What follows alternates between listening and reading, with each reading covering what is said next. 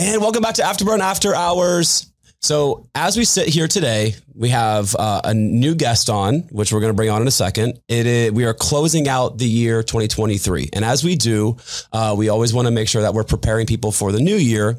And as we get ready for the new year, there's some topics that are going to be in upcoming episodes to help people get ready for our transformation challenge and really set you up for success. And what can you actually expect to happen in 8 weeks? And so be on the lookout for those episodes. This episode specifically is going to be more geared towards as an Orange Theory member, how do we become successful in class compared to maybe other types of modalities that exist out there? And so to help us kind of unpack that, our guest is Coach Rebekah.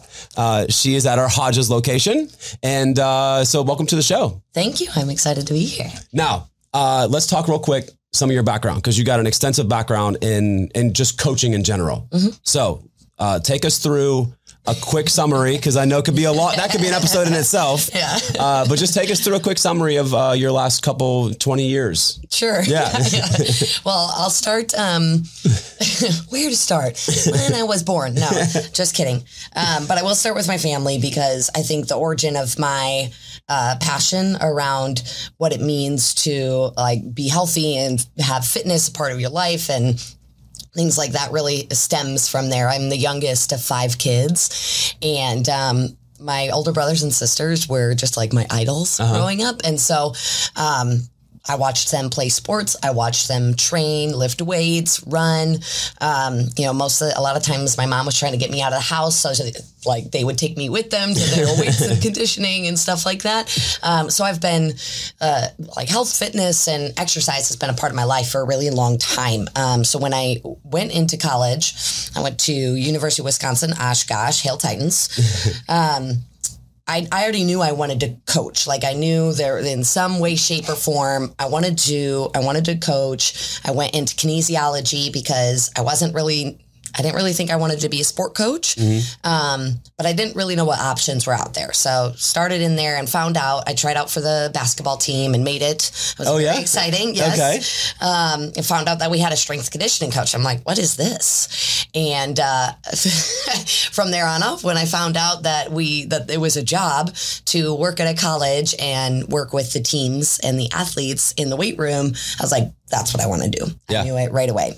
And so that's where my trajectory started. And through a lot of blessings, I was able to get a lot of experience in a wide variety of areas. So between internships at Marquette University in Milwaukee, I went for my graduate assistantship, I went to the Citadel, which is the military college in Charleston. Yeah. And had a phenomenal mentor there who advised me to take a leadership degree as my master's degree, as opposed to another exercise phys or something like that. And that really kickstarted my career as far as becoming a coach and not just somebody who's knowledgeable about the body and exercise. And he helped me kind of get my first job. And it was funny, where he advised me to take my first job, I had two offers, a Power 5 offer and a mid-major college. Okay. And he advised me to take the mid-major because of the mentor that I would have. And I thank God every day that he did that, because, I was listening to a couple previous episodes. You were talking about people who put their carts away. This mentor, we would have organized with the athletes, organized outings where we would go to the grocery stores and put the carts away in the parking lot. That's awesome. We would just go park the car, scatter, go get all the carts, put them away in the little things. Yeah. And then we would leave and we'd go to the next place. I love that. And that's the type of mentorship I really had in my first full-time job, early career. That was at Arkansas State University. Okay. So what teams were you training in Arkansas?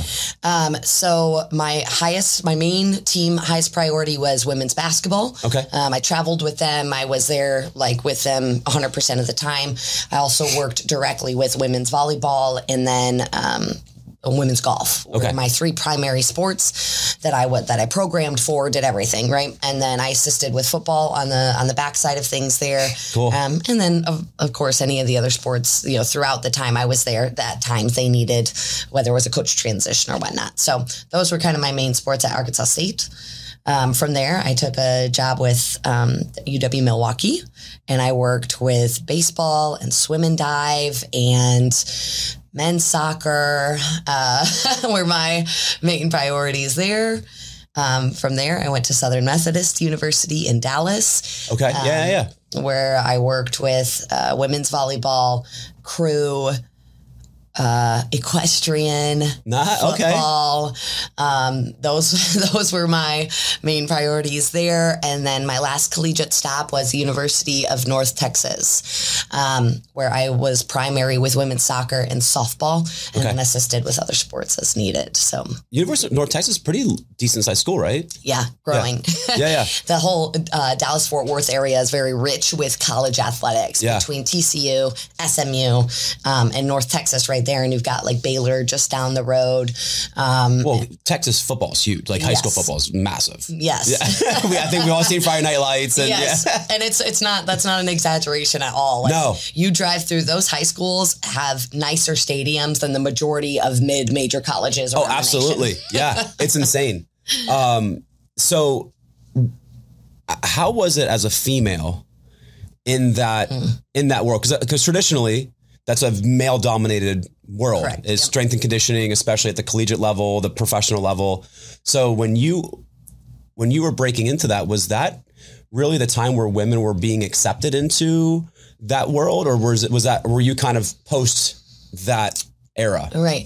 I think I was right on the cusp, to be honest with you, because when I graduated with my undergrad, I was bound and determined to be the first NFL female strength coach. That was my, I'm going to do this. And so when I was applying for graduate assistantships and entry-level positions right out of college, I was only applying to football positions. I said, this is what I'm going to do. We're doing it. Yeah. And it was I applied a dozen different places and got all no's. Okay. Got turned down. I think I only even had one interview out of the 12 applications, which could be a little disheartening. Sure, absolutely, yeah. Now, whether that was because they saw a female or not, I don't know, right? We can speculate, but all I know is that I got a lot of no's, and then ended up getting experience at a school that didn't have Marquette, that didn't even have a football team. And they were able to set me up at the Citadel. And I was actually just talking to somebody about this the other day, that the head football coach that was there, because, the Citadel had a small strength staff. Everybody works with everybody. Sure, right. When you've got a team of 100 guys that you're training, everybody's on board. It's all hands on deck in those situations. And the head football coach came in and was extremely supportive of the fact that I was a female working with his quarterbacks and kickers. That was my group. I programmed for them. I coached them. They were my responsibility as a female graduate assistant. And I will never forget how empowering it was to have the head football coach, not just the strength coach, but the head football coach of the team to have your back and set the example for his athletes. Hey, we're respecting her. And I think that really set the tone for how much success I was able to have in that situation. But what it also did was give me the confidence I think that I needed. I can do this. And then as I started going places, I was no longer, it didn't faze me. I know I'm the only girl on staff. I don't care. I'm going to go get this. And I was, like I said, really blessed with the staffs that I worked. I never felt like I was being undermined or that I needed somebody to step in for me, which is a testament, I think, to the leaders, the people I worked with, and the example that they set for your young male college student who comes in and thinks they're all high and mighty, right? Which is not a bad thing. That's just who they are, right? They don't know. But it really, because of the example, I think that the other coaches set, the athletes really followed in, and then I was able to provide a lot of value that I don't know if I would have been able to do without that around there. So did that answer your question? Yeah. Now, have you seen a shift in that world? Oh yeah. Okay. 100%. And that's what me and a member were talking about just the other day. It's like, now you see it, like female refs in the NFL are a regular thing. Yep. And the way that they celebrate when, the females who get hired into those, whether it's a part-time or full-time position with those NFL teams, you really see it's on blast right now. I think it started, and you can correct me if I'm wrong, but I think a lot of it started with like the ATs. So like more females were the ATs, less actual strength coaches, but then ATs and that kind of opened the door for female strength coaches and so on. Because I think there was more teams hiring female athletic trainers and not necessarily strength coaches. Yeah. But then it kind of started, now it's just a blended every position, right? Yep. So it's kind of cool that over the last probably 10 to 15 years, there's been a lot more evolution of that. I was going to say, if we were to whittle it down and do a research study, there'd be a huge spike in the last 10 years of that female presence, and just like the effort to have females more integrated into those systems. Because it wasn't just athletic training. You see a lot of females in like the player development space now, and the nutrition space is huge. Honestly mostly female.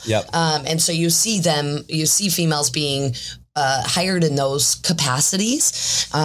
There's always like the strength was like, that's the guy thing. Like, and I'll ask you this because I started out in athletes. So I was like, I'm going to just train athletes forever. And then you realize that most of them don't have money and you can't make a living doing that. But like as a female strength coach, and I always found it easy to relate to my athletes because I could always either outdo them or be right there with them. Yeah. So as a female coach, is it harder to relate or get those guys to relate to you because there's a respect level, especially with an athlete. It's like, oh, well, if they want me to do this, they better be able to do it. There's always this kind of like ego, masculine, battle, I guess. Yeah. And I think that's a valid question 100%, but the expectation is a lot different for a female. So they're like, oh, I have a female coach. They expect to be better than me in a lot of areas. And then I come in and I'm like, I have better technique than you. I have better like weight to ratio mass. Like even when it comes down to body comp and like little things that might be shallow in nature, kind of open that door. But you get cred though. Oh yeah. There's a lot of street cred that comes from like looking the part, doing the part. Yeah. Because if you think about the brain and like, you've got your shallow level and then there's the deeper brain, and like that shallow level it's vain. Yeah, absolutely. The word shallow is that way. It means that for a reason. And you can't really access a person until you've cracked through that shallow part, the vein. And I don't mean vein necessarily as negative either. It's our emotions. It's like what we first see. It's first impressions. Yep. All of that stuff, you like kind of whittle it around and have to break through that before you can really like deeply impact a person. And so when it comes like, was it harder to relate to them? No, I don't think it was. I just did it differently. It was just a different strategy to go about it. I asked a lot of questions. Ask a lot of questions and learning about what they valued. Were they what drives them? Like, are they an adversity drive? Like, by asking them questions, what they liked or didn't like, I could find out, like, do they just want to be challenged? Yeah. So then I would find little ways to challenge them in every single workout. And all of a sudden they're like, oh, like she knows what she's right. She knows what she's doing. Yeah. And so, but they test you. Yes. Yeah. Yep. And so being like, having the courage not to back down and like be intimidated. Yeah. And honestly, like this is always a battle, but like not getting your feelings hurt when they don't trust you right off the bat or they don't want to listen to you right off the bat. That's something you got to earn. And that's something you and I have talked about. Yeah. Like, you can't expect to just walk into a relationship and for that person to trust you right away. It doesn't work like that. And so taking the time, asking the questions, being very persistent with building that relationship allows you to kind of unlock those doors and get into what pushes them and how can I really add value to them. And so I don't think a lot of people maybe listening understand like how often they see you, like your athletes, like when you're talking about building relationships, like they see you more than they see almost anybody else. So on a relationship level, that's like priority one is to build that relationship because you're their mentor, right? You're their coach. Yep. You know, they're not seeing their head coach as much as they're seeing you. They can't. Right. The NCAA says no. Yeah. So what, like off season, in season, like you're their guy or girl. Yep. So when you're like, as you're talking about building relationships, like that's critical because they have to trust you.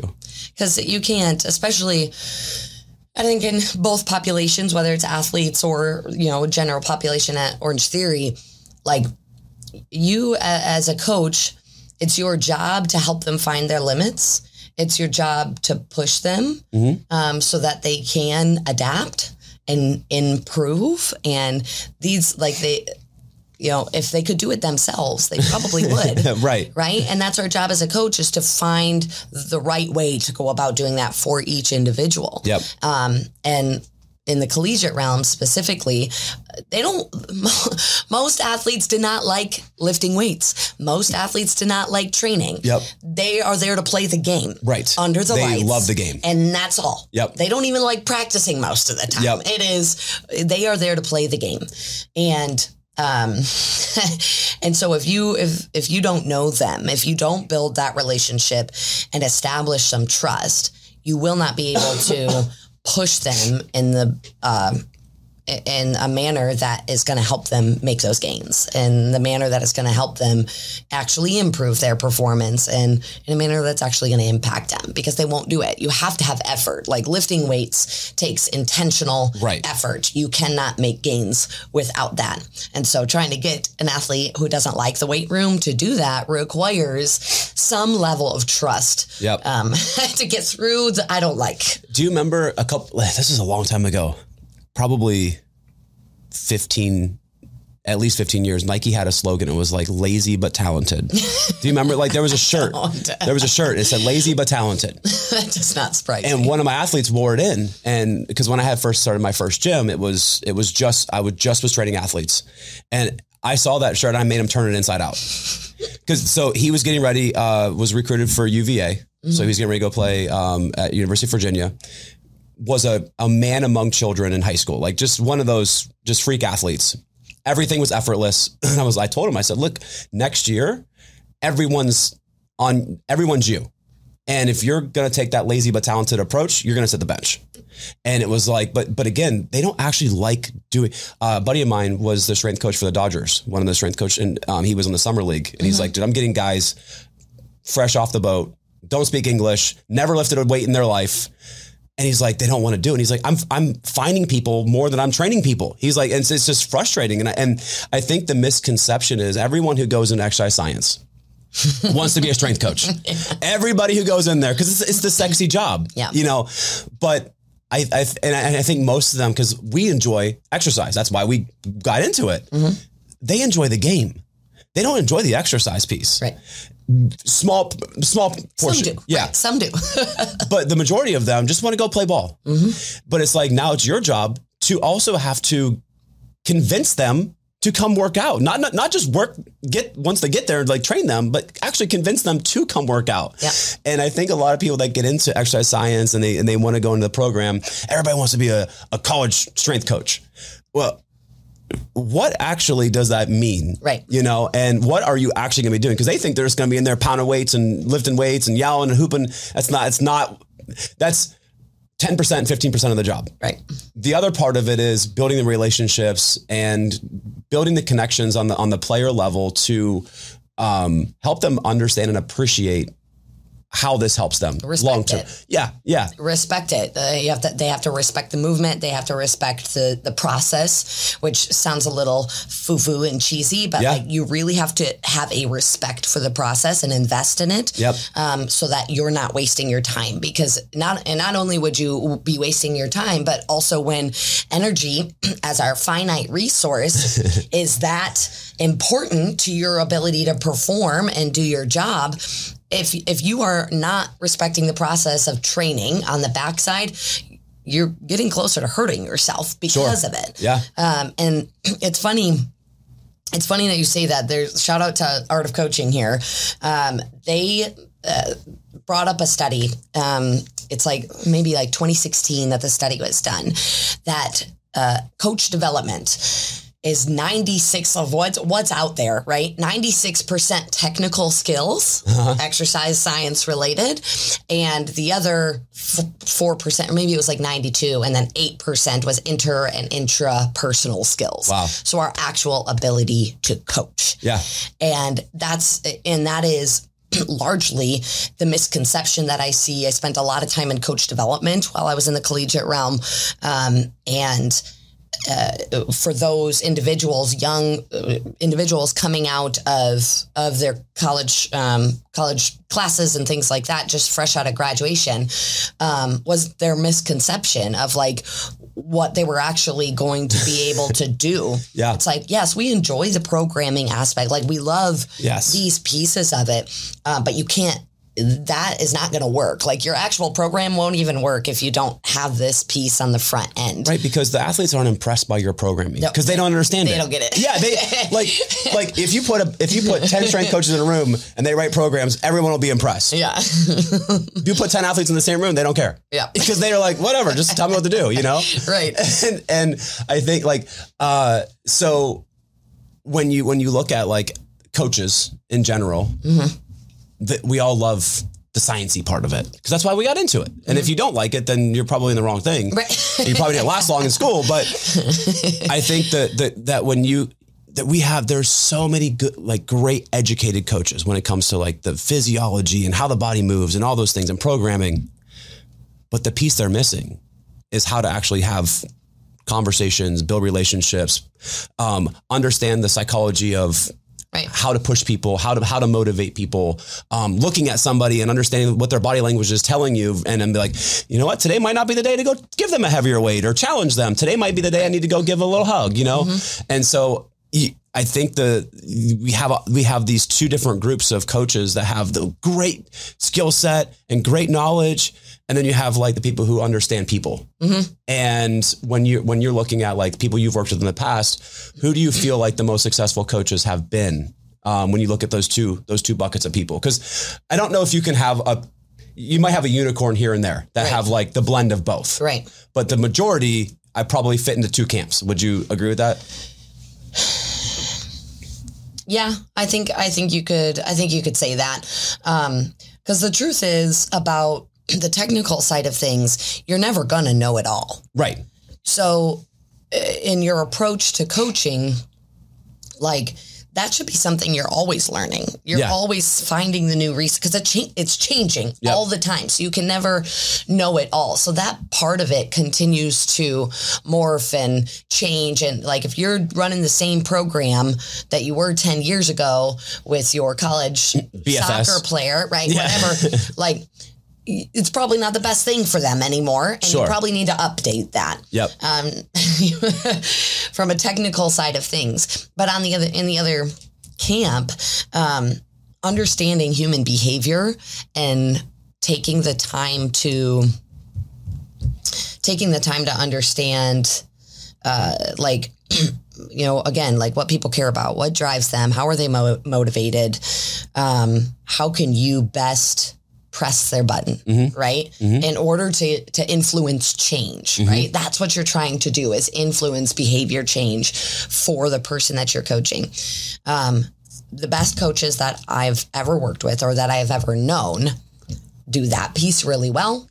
And they continue to like progress on the technical side of things, or they hire somebody to do the programming for them. Exactly. Yes. And so, but they run the show. Yep. The people person runs the show, and the technical, if you almost think about it like the specialist, like the specialist is like that person that they would hire who's just all into the science and into the technical side of things. But they have taken the role of the face of the department or whatever it is. Right. Sure. So the best coaches that I know have both. And they are the most successful. Their teams win the most. They probably make the most money.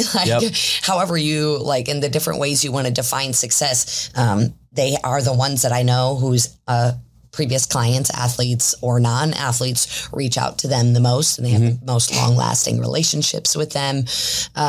And so they've prioritized the human side of things over the technical side of things. One of my good friends, I would even say mentor, probably one of my best friends, he up in Jersey was training tons of baseball players. And he'll tell you himself, he's not the greatest. He's like, dude, the exercise we were doing, he's like, I don't know.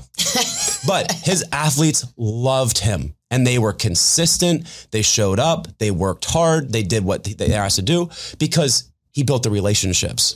Now, over time, like you said, he got better at programming, but that was never his specialty. His specialty is people. Yeah. And he loves coaching people. And so before we got on the actual show, you gave a definition of what it means to be a coach. So share that, because I love that. Yeah. And this is also shout out to Art of Coaching. The origin of the word coach is a stage coach. It gets people from point A to point B. And so we often coin the term coach to sports, right? But it's not. You could coach anything. If you were to Google coach, you'd find life coaches and you'd find all sorts of different coaches, right? Yeah. But essentially, coaching is not about what you're coaching. It's about getting another person from point A to point B. And however you need to do that, you need to define what point A and point B are. Sure, yep. But other than that process is all about the human. And we get so caught up in the things that have to happen that we forget that, like, they're not doing this. Why are they not doing it? I'm just going to keep telling them, that it's good for them. Yeah. That'll work. Yeah. That never works. Yeah. Okay. Like, we know that if we were to never drink alcohol, it would probably be the best thing for us, but we still do it. We still speed. Even though we could get a ticket. Right. Like logic does not always work. So I think when you think of like a stage coach, in my brain, I go back to some of them weren't fancy. Right. They got you to point A to point B though. So I think about that. And some were super fancy, the that's a good queens and whatever. A good visual. You have like this super fancy coach that, could be the one who understands programming and all the things, still getting people from point A to point B. But then you also have the coach who still gets people from point A to point B, just has 4 wheels on it. And it's basic.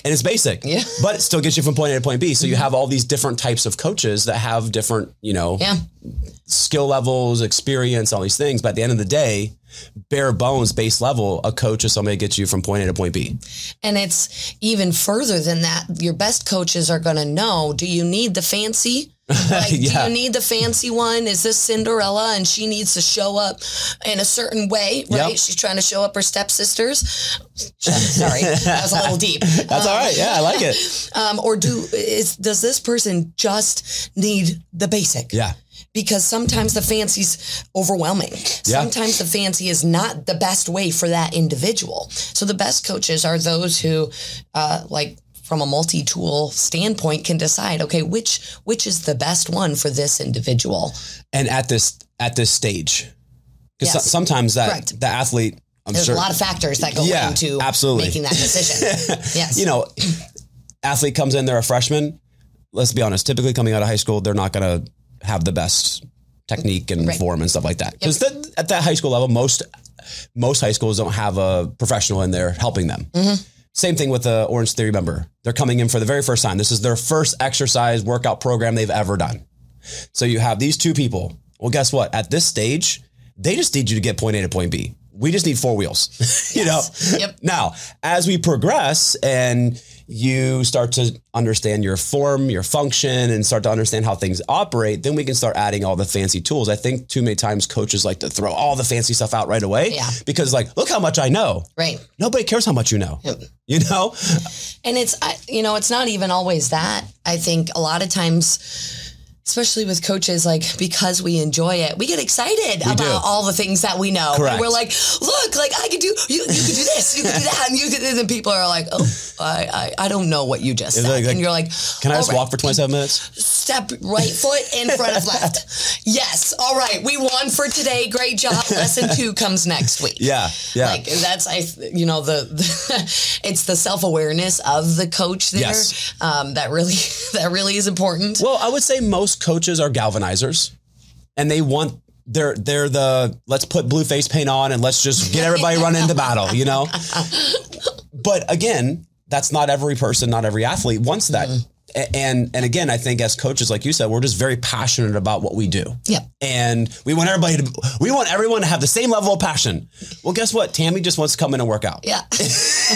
and she doesn't really care about what you know. Yep. She just wants to have a good time and smile and burn some calories, sweat a little bit and not get injured. Yep. And one thing I've found, just this is kind of my 3 pillars. And this is just something that I've come up with over the last 20 years, but people want to have fun. They want to be safe and they want to see results. I think those 3 things have to work in tandem. And the minute you stop having fun, then you need to find something different. The minute you're injured, obviously, find something different. If you stop seeing results, find something different. I just want people to move. I don't care how you move. It could be CrossFit, it could be Orange Theory, it could be this, could be that. Just move and have fun with what you're doing. Mm-hmm. Exercise shouldn't be the thing you dread doing. Right. You know, and the question then I have is, if it is that thing that you dread doing, is it your coach? Yeah. Is it the modality? Mm-hmm. Like, you could be going to this class just because your friend told you to go to it and you don't know anything else because this is your first thing. Right. And it's like, well, this is just what exercise is. No. Right. There's a lot of different There's a lot of different ways. Yeah. And so I just encourage people to explore and find the thing. Have fun, be safe, see results. I think those 3 things have to work in tandem for the general population person. Because again, the athlete, they have to be there. Yeah. Like, especially in college, like you got to go. Yep. But the regular general population person, that they have an option. Right. They can it's amazing to me. That's a huge switch from college to Orange Theory. I'm doing right they're now. Choosing to come. They're choosing to be there. Yeah. And it's super cool. And I tell this to my classes all the time. Like, thank you for coming in and working hard without me having to breathe down your neck about working hard. Yeah. It's Send you a pink slip. Yes, exactly. I'm like, I'm not having to take attendance and tell your coach, run you if you don't show up. I'm not having to do that right now, which is really cool. Maybe what we should do is the people that don't come, we should send them a little letter in the mail and be like, hey, so you owe us Demerit. 15 burpees. Yeah, demerit. Yeah. We'll create that. But yeah, so again, they're choosing to come and they chose us. Yeah. And so as a coach, again, I always took that as it's my obligation then to deliver. You have a responsibility to them. Yeah.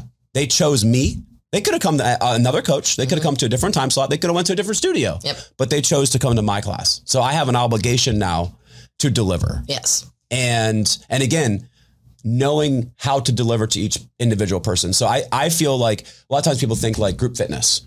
I don't think it's group fitness. I think it's coaching individuals in a group. Yes. This is not group fitness. Right. Group fitness is I'm on a stage.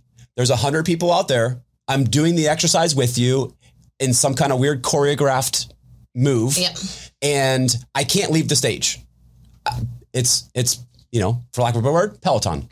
I was going to say you're something that I've just kind of started thinking about, how do I choose what I'm saying over the mic? Yeah. What am I choosing to say to them? I'll put it in 3 categories: inform, instruct, or inspire.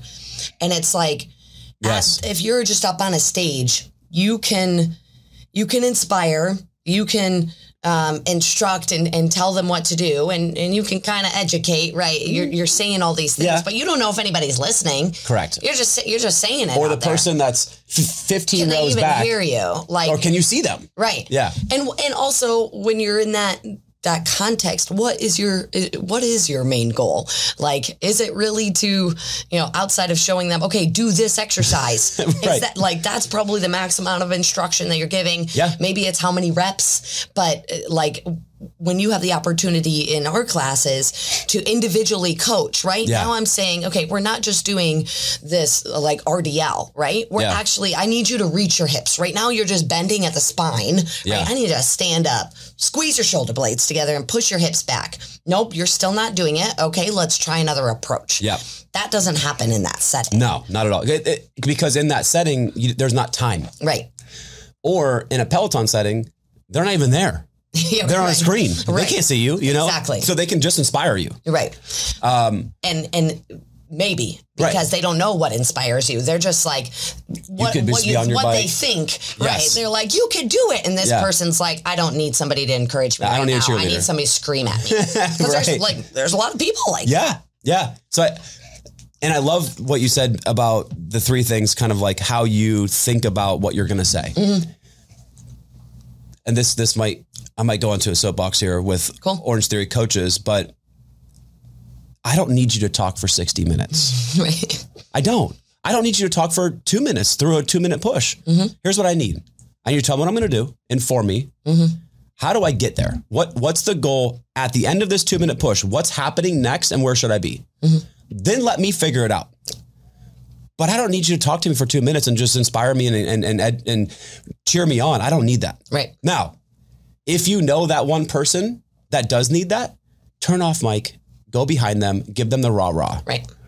But other than that, everybody else just wants to tune out. Mm-hmm. Dude, 12-minute run for distance.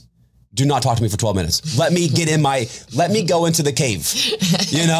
I don't need to be encouraged and motivated and cheered on. Some people do. So again, as a coach, getting to know we need to know, Heath doesn't need that. If you do that, I hate it. Really. Yeah. So, but again, choosing what you're going to say. I love the three things that you identified because again, as a coach, those are the three things that you're there for. Right. And there should be a specific, purpose why you're doing what's the opportunity here? Is it appropriate? Like what is going to be most appropriate? Yeah. Is it appropriate to inspire right now? Right. If they're doing the crew row yesterday. Yeah. That's not an inspiring moment. No. you're like stick together. Yes. Because if you start to inspire and encourage, people start to get out of order because they're going to get, because you need them to focus. You don't need them to make an emotional, like inspiration is targeted at a person's emotions. But if you need them to be dialed in, right, and focused on something. You're not trying to rile them up from their emotions. That would be counterproductive. Correct. Yeah. And so being more intentional about okay, just what am I saying and why? Because we're not. A coach is not a robot. Like a coach has intentionality. Like I know that my audience needs this right now because of X, Y, and Z, which is why I'm going to say it. And if I don't have a specific purpose to saying it, then I shouldn't be saying it.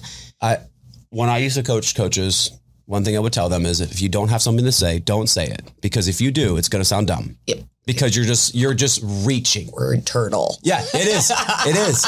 Because in that moment, if you have nothing to say, then don't say anything. Mm-hmm. Because then it's not relevant. And the problem though, I think a lot of coaches is you hear dead silence. You get nervous. Yeah, because you're not working out. Yeah. So in a 2-minute push, if you have a one-sided class, for you, the coach, it is a little bit quiet. But guess what?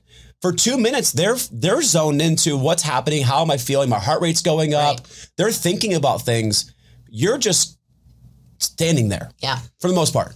Good coaches are not, but so for you, it feels awkward because you're like, maybe I should say something. It's kind of quiet in here. No, turn the music up a little bit and let them ride. Right.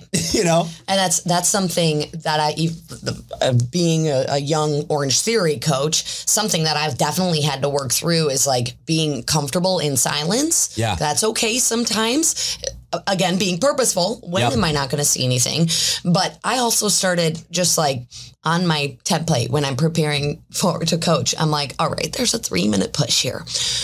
What am I going to do during this 3 minutes to like, if they don't need me to say anything, how am I going to keep my squirrel brain from going all sorts of directions and just doing something crazy on a whim that might not necessarily be appropriate? You know, so then I set myself a little mini goal, like, okay, here, I'm going to try to remember what speed they're actually running at. Like, that's a challenge for me. If I've got 14 treads going, I have a hard time remembering where everybody is. So I'm like, okay, how can I do this? So the other day I was like, well, let's try this strategy. And I write it on the sheet as I went, you know, and that was helpful. And it kept me from getting super uncomfortable in that silence. And it allowed exactly what you're saying. Like, it allowed them to go a little bit. I didn't have any intros, so I felt it was appropriate to let my regular members who've come often do their thing. And let them go. And you know, the other thing about coaches that talk too much is they do have valuable information, but it gets lost. Because at some point the member tunes you out. And so the thing that nugget you do have, they didn't get it. Because they're like, dude, I can't listen anymore. So again, I love that, because when I think about coaches that I've taken class and I've been around, they like to give all these things out, and it's like, but it's too much sometimes, you know? I think something that I've really noticed because it, like you said, we're coaching individuals in a group setting. And when we're talking over the mic, especially with things like the warm up and the overview, like the beginning of class specifically, right? It's routine for us. It might be the third time we're doing that in 3.5 hours. And it sounds a lot of times routine. At this point, at that point, it's not even like it literally just sounds like you're just speaking to nothing because it just sounds routine.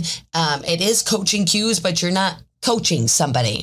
And so like how I even started to think about it even more is like having a conversation with someone. So how would I say this if it was me and you and you had never been on the rower before, or if you needed slight changes? I'm going to look you in the eye, right? When I'm warming up people, I'm either looking people in the eye through the mirrors on the treads, or I'm on the rower, I'm catching their eyes and I'm adjusting my shoulders. Because a lot of times it's not the words you say, it's like what you do and they respond to that. Those nonverbals are huge. But I'm literally looking for individuals to coach during that warm up so that I don't start to sound monotonous and whatever, because it's their first time hearing it that day.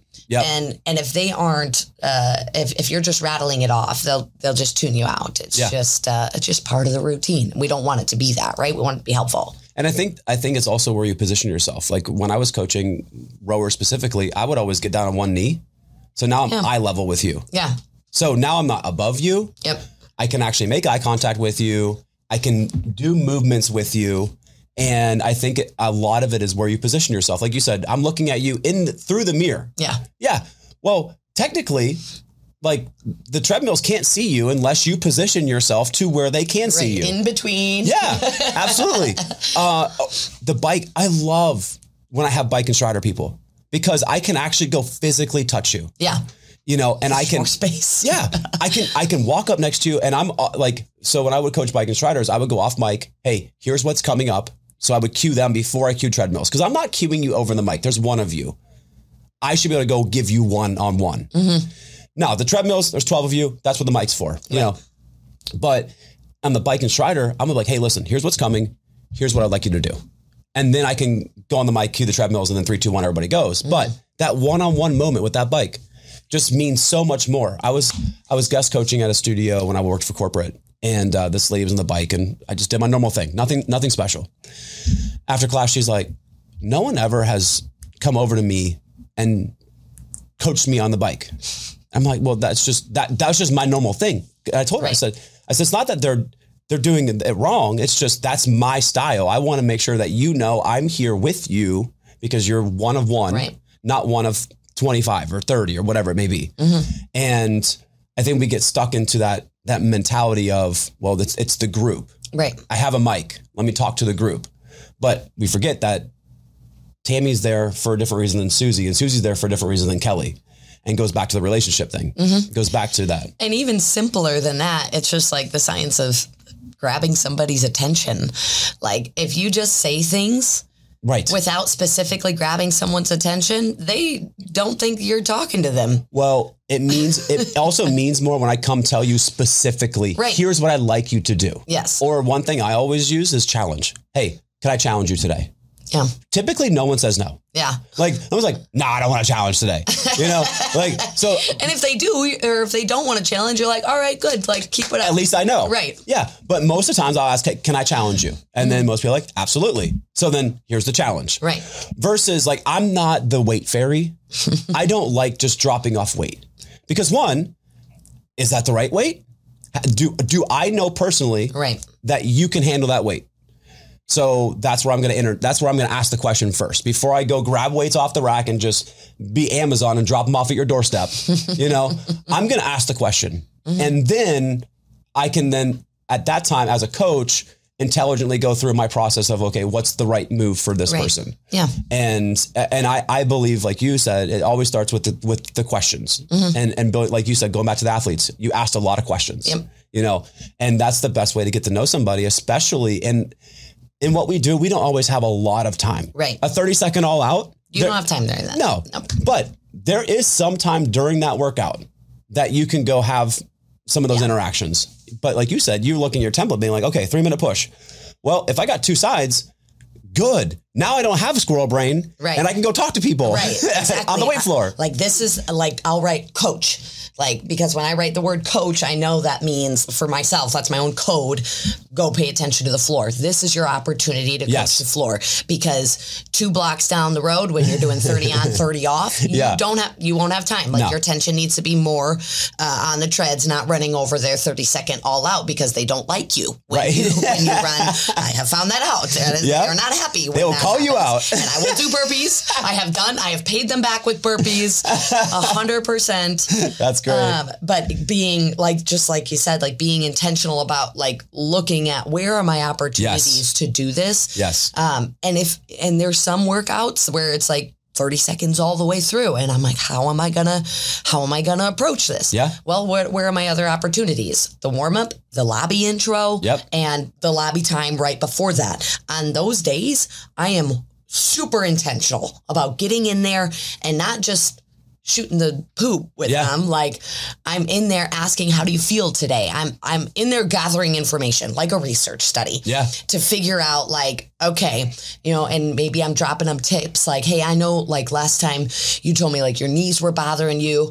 Like I'm just going to give you a quick modification if you need it, because I'm going to be over here and there. And if you need this while you're on the floor and I can't get to you, this is what you should do. Yeah. And just like, planning ahead of time makes it so much less stressful when you're trying to pay attention to your stopwatch. Yes. And, there's also, I think, when I think back, I would look at the actual exercises and be like, what's the exercise?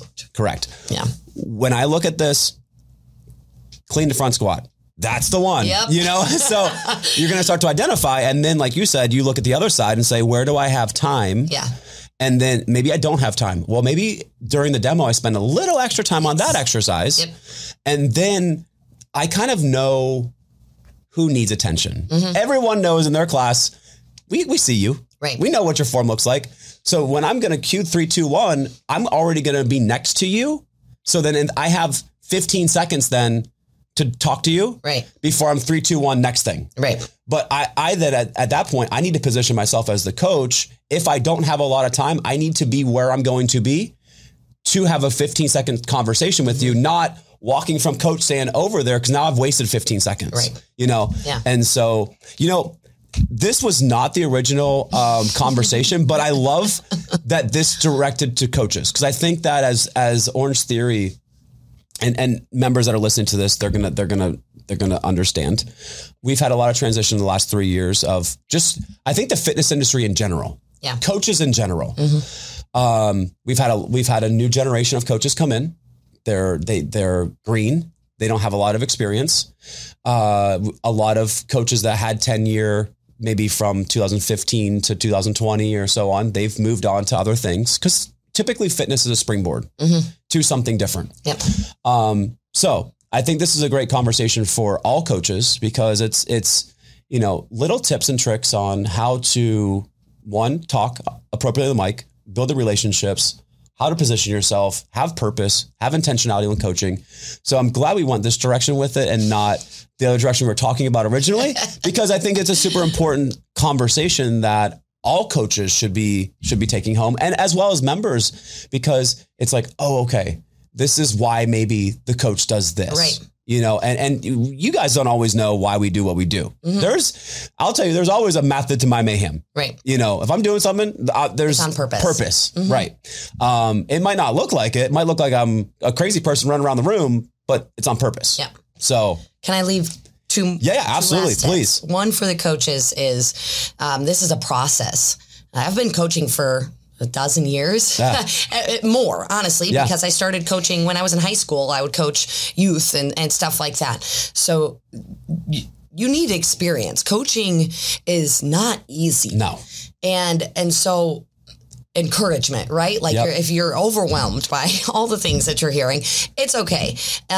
It takes practice, and that's coaching in any realm. Yes. It doesn't mean just Orange Theory. It doesn't mean sports. If you are leading a team, if you are leading a group, leadership is exactly the same way. Mm-hmm. And that ties me into my second tip, which is for our members, like, again, if you're in a leadership position, coming up with intentionality about the goal, whatever goals that you're trying to, like, what's your strategy? Yeah. Or are you just kind of hoping something happens? Right. You're like you should be questioning your preparation process. You should be questioning your debriefing process after you have an experience. What did you learn and how are you going to implement it the next time around? Those principles are through lines, no matter what you're doing here. So yes, we were speaking specifically to our context, but that doesn't mean it doesn't apply elsewhere. No, absolutely not. And so I would say if you're a coach listening to this, go back, pick out one thing. Let's work on that first. Yes. And then build. Like you said, between the two of us, I think there's probably 50 years of coaching. Yeah. We've been doing it for a long time. I've made tons of mistakes. And I look back and I'm like, dude, I feel bad for my clients when I first started coaching, Oh yeah. It's embarrassing. I blush sometimes when I think about like what I did with athletes, or even when I was, coach development and as a young strength and conditioning coach, being in charge of the internship program and teaching, other young coaches how to do it. Like sometimes I'm like, I am so sorry I did that. Like, I'm like, and I'll call them up and I'll be like, hey, I'm sorry that I did that 10 years ago. And they're like, Coach Rebekah is good. Yeah. Like, you're all right.